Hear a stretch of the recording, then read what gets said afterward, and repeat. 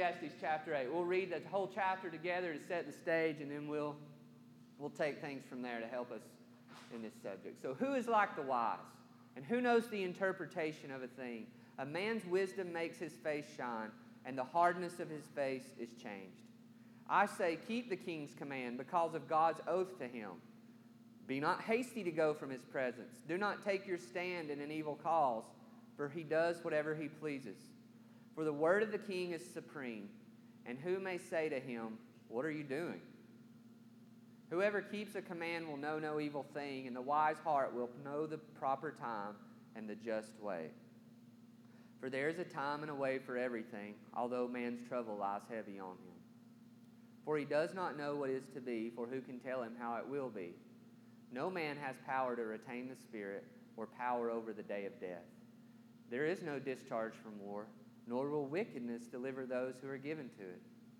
All this I observed while applying my heart to all that is done under the sun, when man had power over man to his hurt. Then I saw the wicked buried.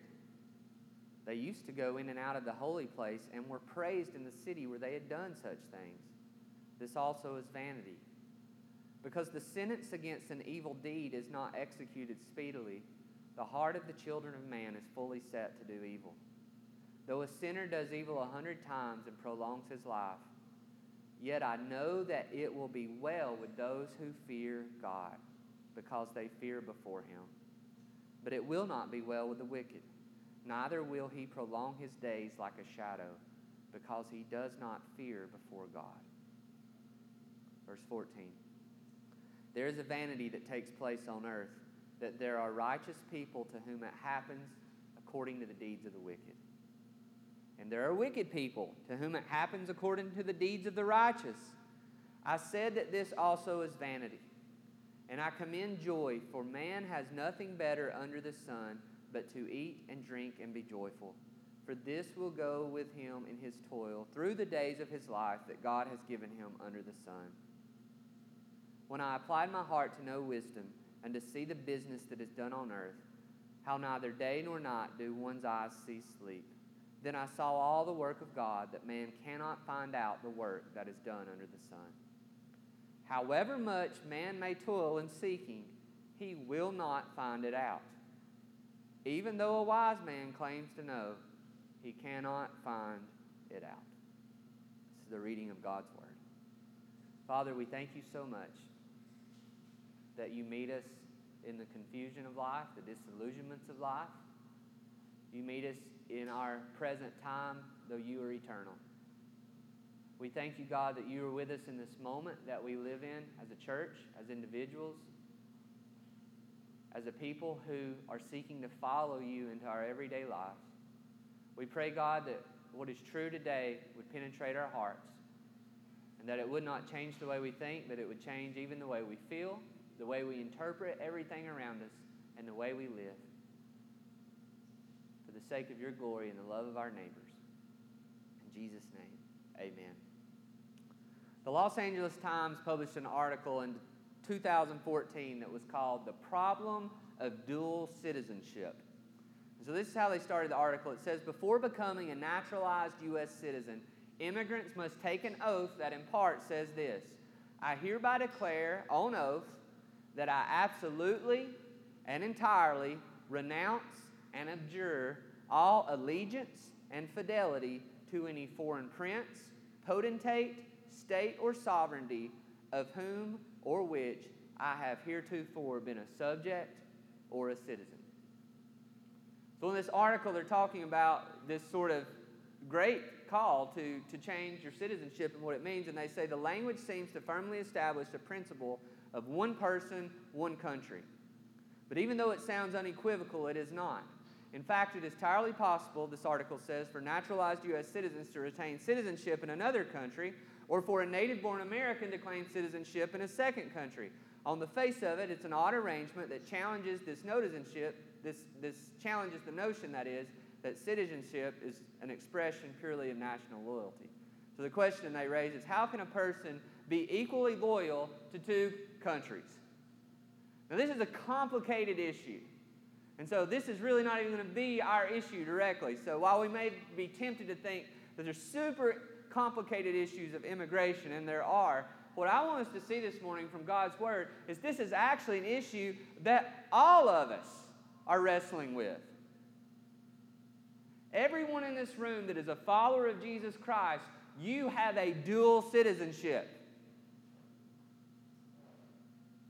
You have a citizenship. Philippians 3:20 says, our citizenship is in heaven. That as we're born into the family of God, John 3 says that we have been born into the kingdom of God. That our identity in this world is one of citizens of the kingdom of Christ. And that complicates things. Because the very Apostle Paul that wrote that we're find our citizenship in heaven, as he presents his testimony in the book of Acts before governing authorities, he also wants to say, but I'm also a citizen of the Roman Empire. It can be really hard to think about how we live as dual citizens. How we live as citizens of earthly countries and yet ultimately as citizens of a heavenly and eternal kingdom. So let's think out loud, that is, a little bit. Why is it hard? Why is this dual citizenship of the kingdom of Christ, and at least for most of us, the United States of America, but our brothers and sisters throughout the world, how can that be hard?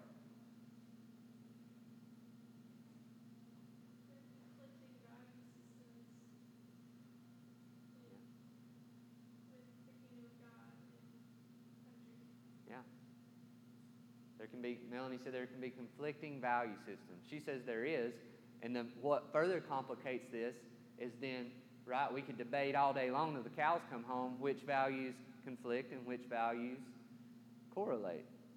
What else makes it hard to be dual citizens? The gospel calls people to be our brothers and sisters, but our country might call them to be our enemies. Yeah. That's good. Jonathan said the gospel calls us to see others as our brothers and sisters, those in Christ. Yeah, but our country may at times say that's your enemy. I may not have said that as well as he did. It's good. It's hard to see the citizenship we have up there. What we have here, we can see and touch and smell. So I think it's just harder. It's easy to forget of our citizenship. Yeah. That's good.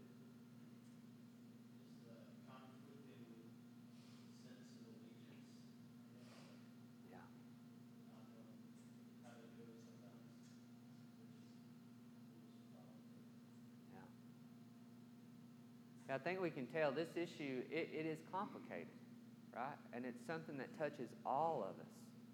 But in the middle of all the confusion that we may have, God's people, we're supposed to take hope in the fact that God truly does reign supreme over all the kingdoms of the world, over the country we live in, and over all the countries in the world that our brothers and sisters live in. Some this morning facing persecution. Some this morning not being able to gather in a room where we can debate what temperature the air should be set on. Right? Some this morning who are going to grieve that their time together couldn't last longer. Some this morning who don't know if their government will make it even legal for them to meet, and some who already have made it illegal. But we're in a good place. Because this is an issue that God's story speaks to, that God's Word speaks to.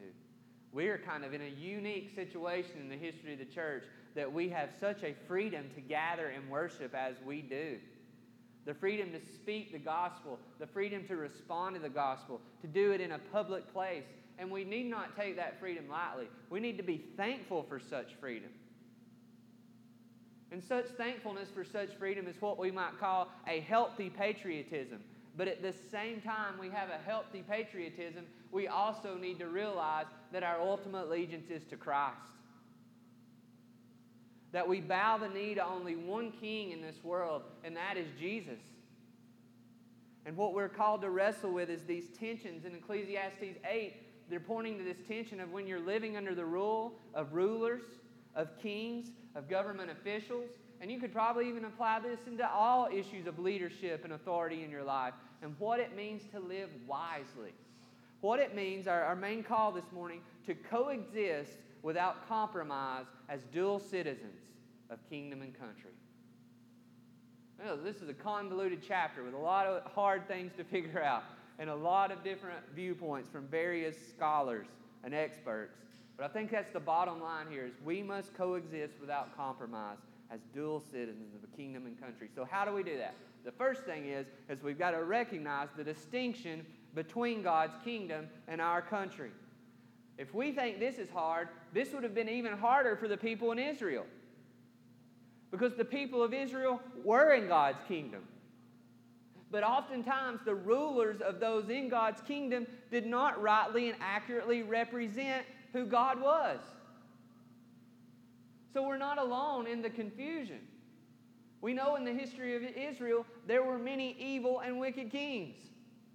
Even Solomon writing this, though he was the wisest one that walked the earth other than Jesus, we know in his life had many ways that he diverted from the ways of God. And yet the people of God were left under his rule. So this is a tension. And so Ecclesiastes 8 is sort of exploring this. And so what is verses 8 through 1 saying about this tension?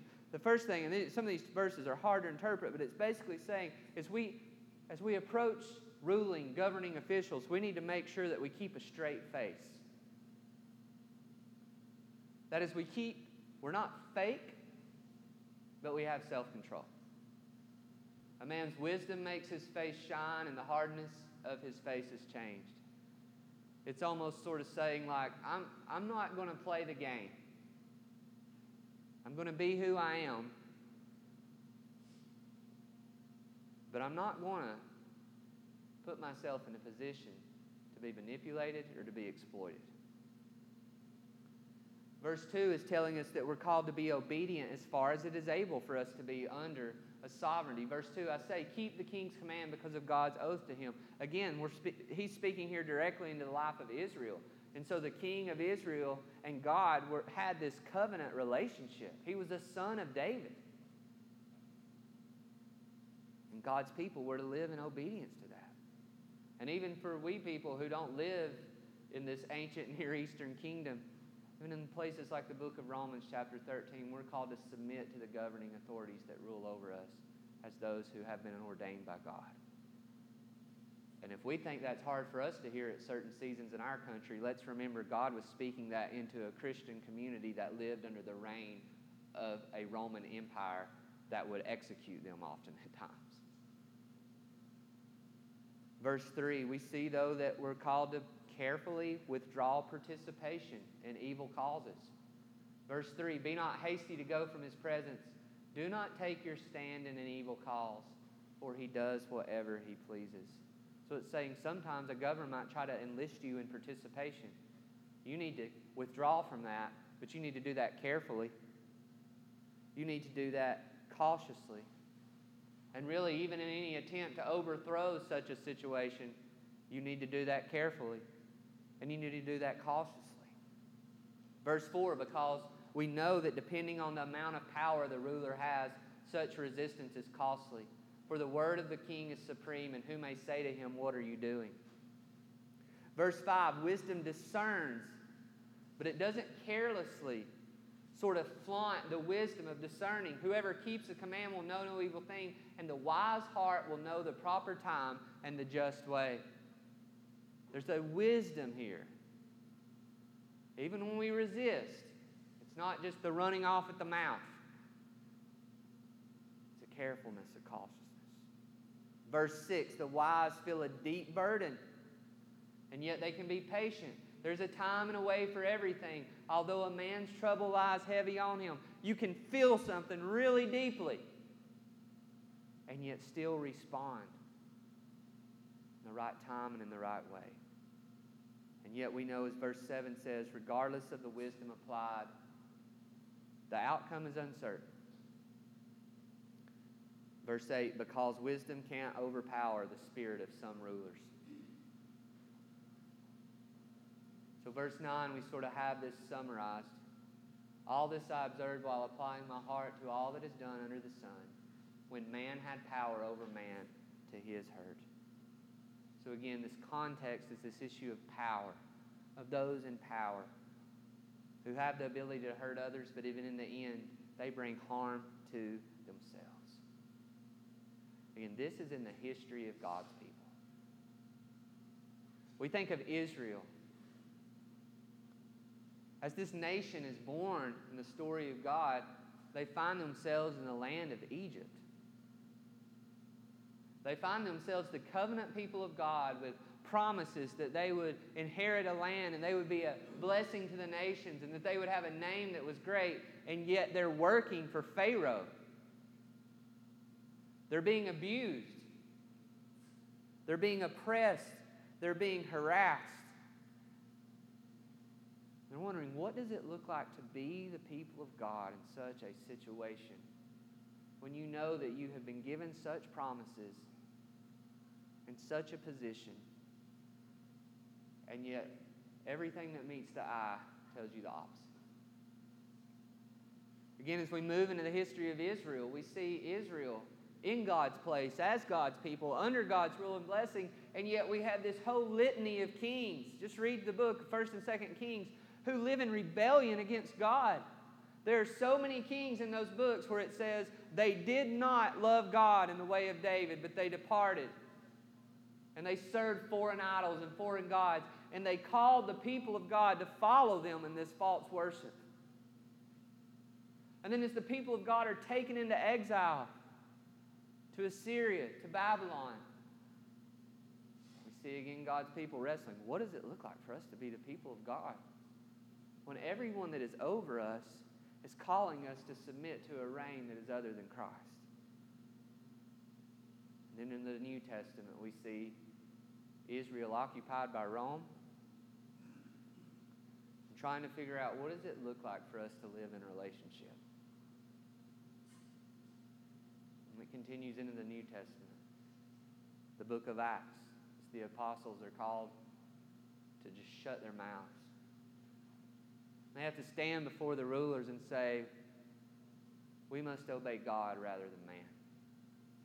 In the book of 1 Peter, where we're called elect exiles. Again, in Philippians, as we said earlier, citizenship in heaven.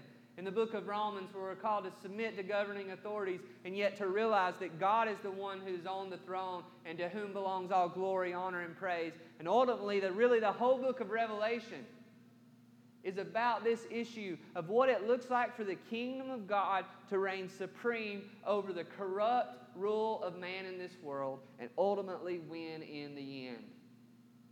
So we say all these things this morning. It's like we should feel this tension. If we don't feel the tension of our dual citizenship, then we have went off the rails somewhere. If we don't see, even in the history of the church, seasons like the great heroic reformer of the faith, for I know at least some of you, Martin Luther. Sometimes we think that he was just standing up and proclaiming the gospel in the face of a church that had went corrupt. But actually, it wasn't just the church, it was the government. This was in a season in the history of the church where the government and the church worked hand in hand. They shared power. And so as he was called to the diet of worms, not a weight loss program, but assembly in the town of Worms, or Worms, I think you're supposed to say the German W with a V. As he wasn't just there saying, I think we need to tweak our Sunday school curriculum.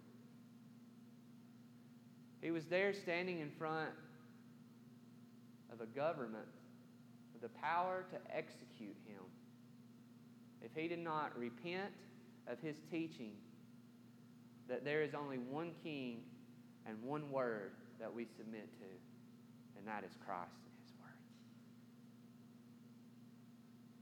So he said, I cannot and will not recant anything, for to go against conscience is neither right nor safe.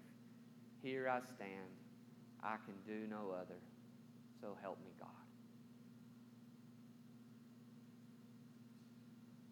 That's the tension God is calling us to live into as His people today. And this is tricky. The lines really get blurred in our country. What is the phrase, God and country? Slogans like flag, family, and faith. It's really tricky. I believe we should have a healthy patriotism. Were it not for the blessings of our country, we would not be able to gather here this morning and freely worship God. I thank God that my grandpa was a prisoner of war for 19 months in Germany. And his brother died in the Battle of the Bulge. When the Star Spangled Banner's played, I get tears in my eyes sometimes. But the temptation for us in that is to lose the reality of our dual citizenship. The temptation is for us to believe that our country is the kingdom of God. The temptation for us is to believe that these things are blended together as if we're living in some sort of modern-day ancient Israel. Or even in some crazy people's talk, we are like the new Israel. I mean, we joke and say where we're from, right? I'm from Georgia, God's country, or wherever. That's where I'm from. If we're not careful, we actually really start to believe that at some level. And we set ourselves up for compromise. And we set ourselves up, as Jonathan even said earlier, to find our unity in something bigger than the kingdom of Christ. Our unity becomes the United States of America above the kingdom of Jesus. And this is why we've seen in these past couple years more communities divided, Christians divided, churches divided, denominations divided, evangelicalism divided, not over creeds and confessions, but over policies and elections. What theological issues haven't been able to do to divide the church, it seems that political issues might. And this is tricky. That's what we're saying. This is complicated. It's the world we live in. So what does it look like with us not being a people who are going to say, this is the Jesus policy? I just don't think we can do that. But what does it look like for us to be people who say, this is the Jesus way? Well, first off, we just have to be aware. We have got to resist believing that we have a single citizenship. That to be American is to be Christian. Or to be Christian is to be an American. That's just an anti-gospel.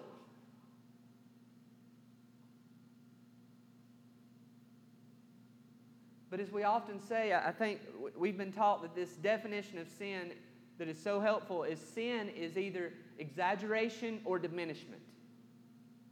Right? If you don't know that concept, if you've not heard us say that before, it's really helpful. Sin is usually exaggeration or diminishment. Sin operates usually off of good things. It's a good thing to love your country. But we can exaggerate that or diminish that in very devastating ways to the advance of the kingdom of Christ. So Ecclesiastes is calling us, as all of the God's Word does, to respect authorities and to respect our countries. But the challenge for so many of us is to be consistent. We all know it. I don't have to say the names. We know the names. We just get on Facebook, right? If you're brave enough. And you'll hear people who say one thing when their people are in charge, and then the opposite thing when the other people are in charge. Right?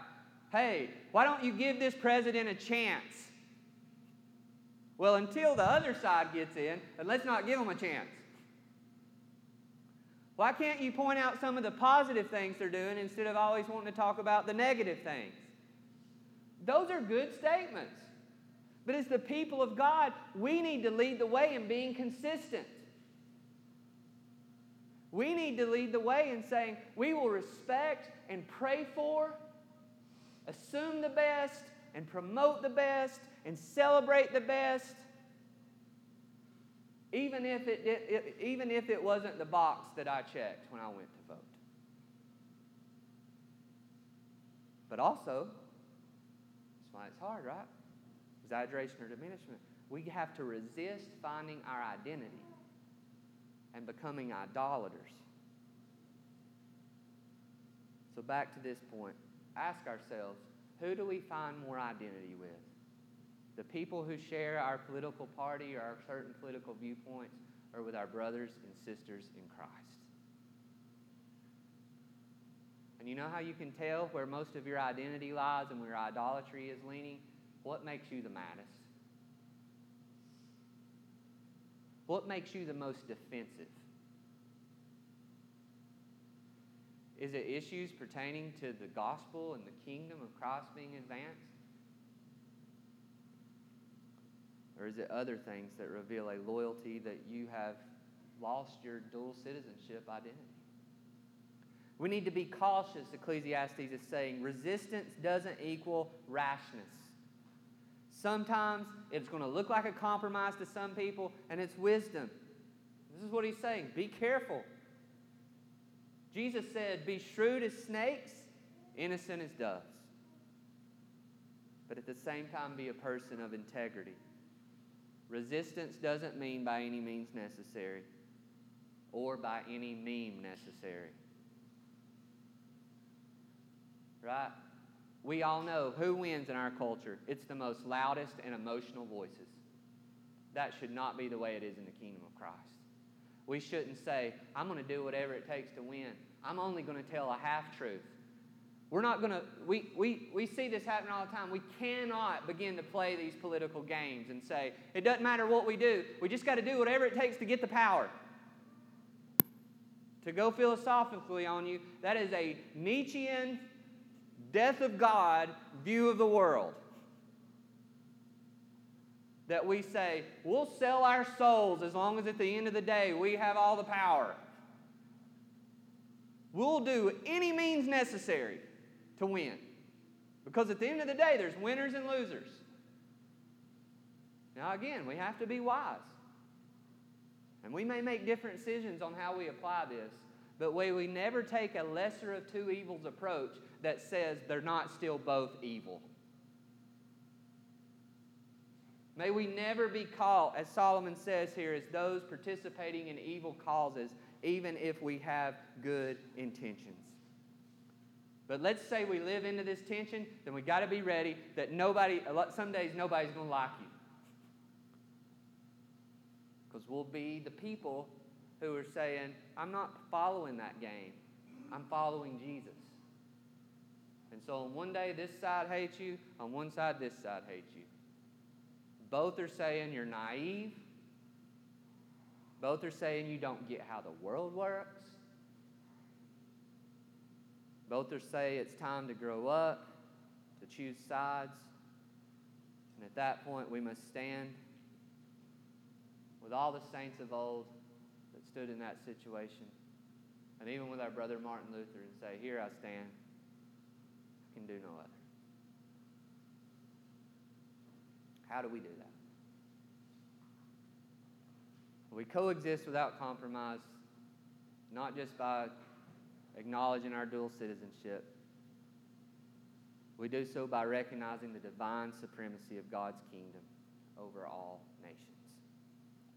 This is really how the chapter ends in verses 10 through 17. Verse 10 tells us that the wicked don't escape death. And even though they may be praised in this world for their power, for their appearances, and for accomplishments, that they don't win. That even though, as verse 11 says, that in the meantime, the delayed justice of God can create and even promote a culture of evil that tempts everyone to just play the game, just to submit to wickedness. The verses 12 through 13 teach us in the end, the wicked may live longer and even better now, but there is a judgment coming. And this is why we're called in this text to live in the fear of the Lord and to find our joy in a life that is under the fear of God. And what the fear of the Lord means, another way to define this, is it just means that we live in ultimate allegiance to Him. He is our King. He is our sovereign. He is where we find our identity. He is how we live our lives. We do our work. We do our toil. We do it with joy because we know that God is reigning.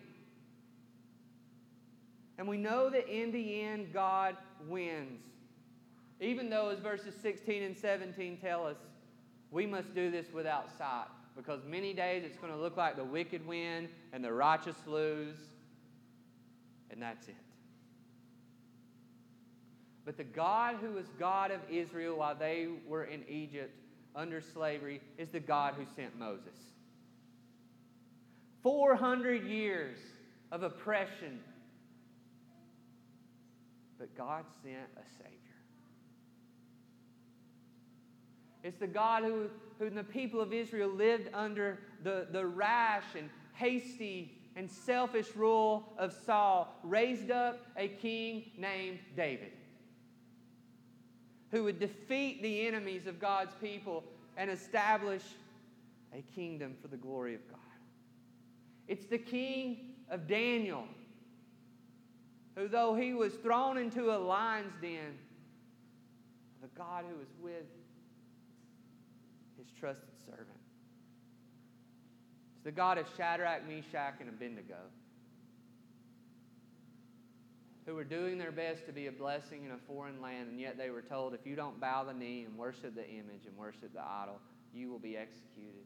They were thrown into the fiery furnace.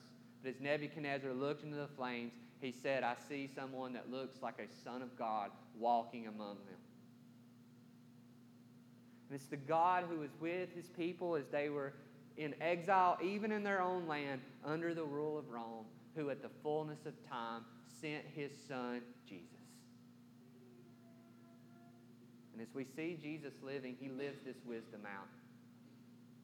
It's amazing how he knows the right time to be bold, the right time to answer a question with a question, the right time to just put it in the face of the governing authorities, and the right time to say nothing.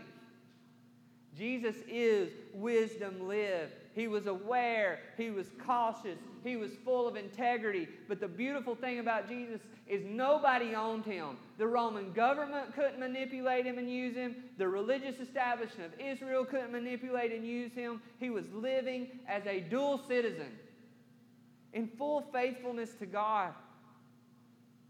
In all of our compromises and all of our confusion, our sins and even our sufferings in this issue, Jesus lived it perfectly and faithfully for us. And he died for us. He died for the captive idolaters like the tax collectors who had went into cahoots with Rome.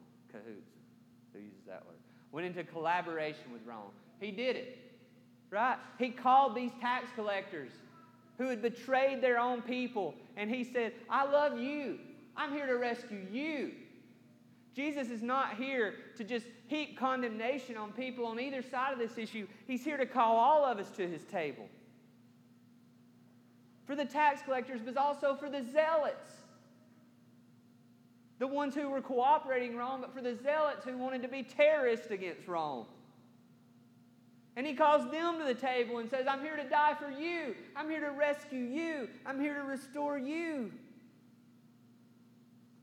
For the sinners wrote off by Rome. For those prostituted and shamed by Rome. And in the middle of it all, it looked as if Rome and the religious establishment of Israel were winning. The cross looked like the foolishness of God. But in it, Jesus was rescuing us. In it, Jesus was subverting the principalities and powers and rulers of the world and bringing victory. Even as they mocked him with a sign over his head that said, King of the Jews.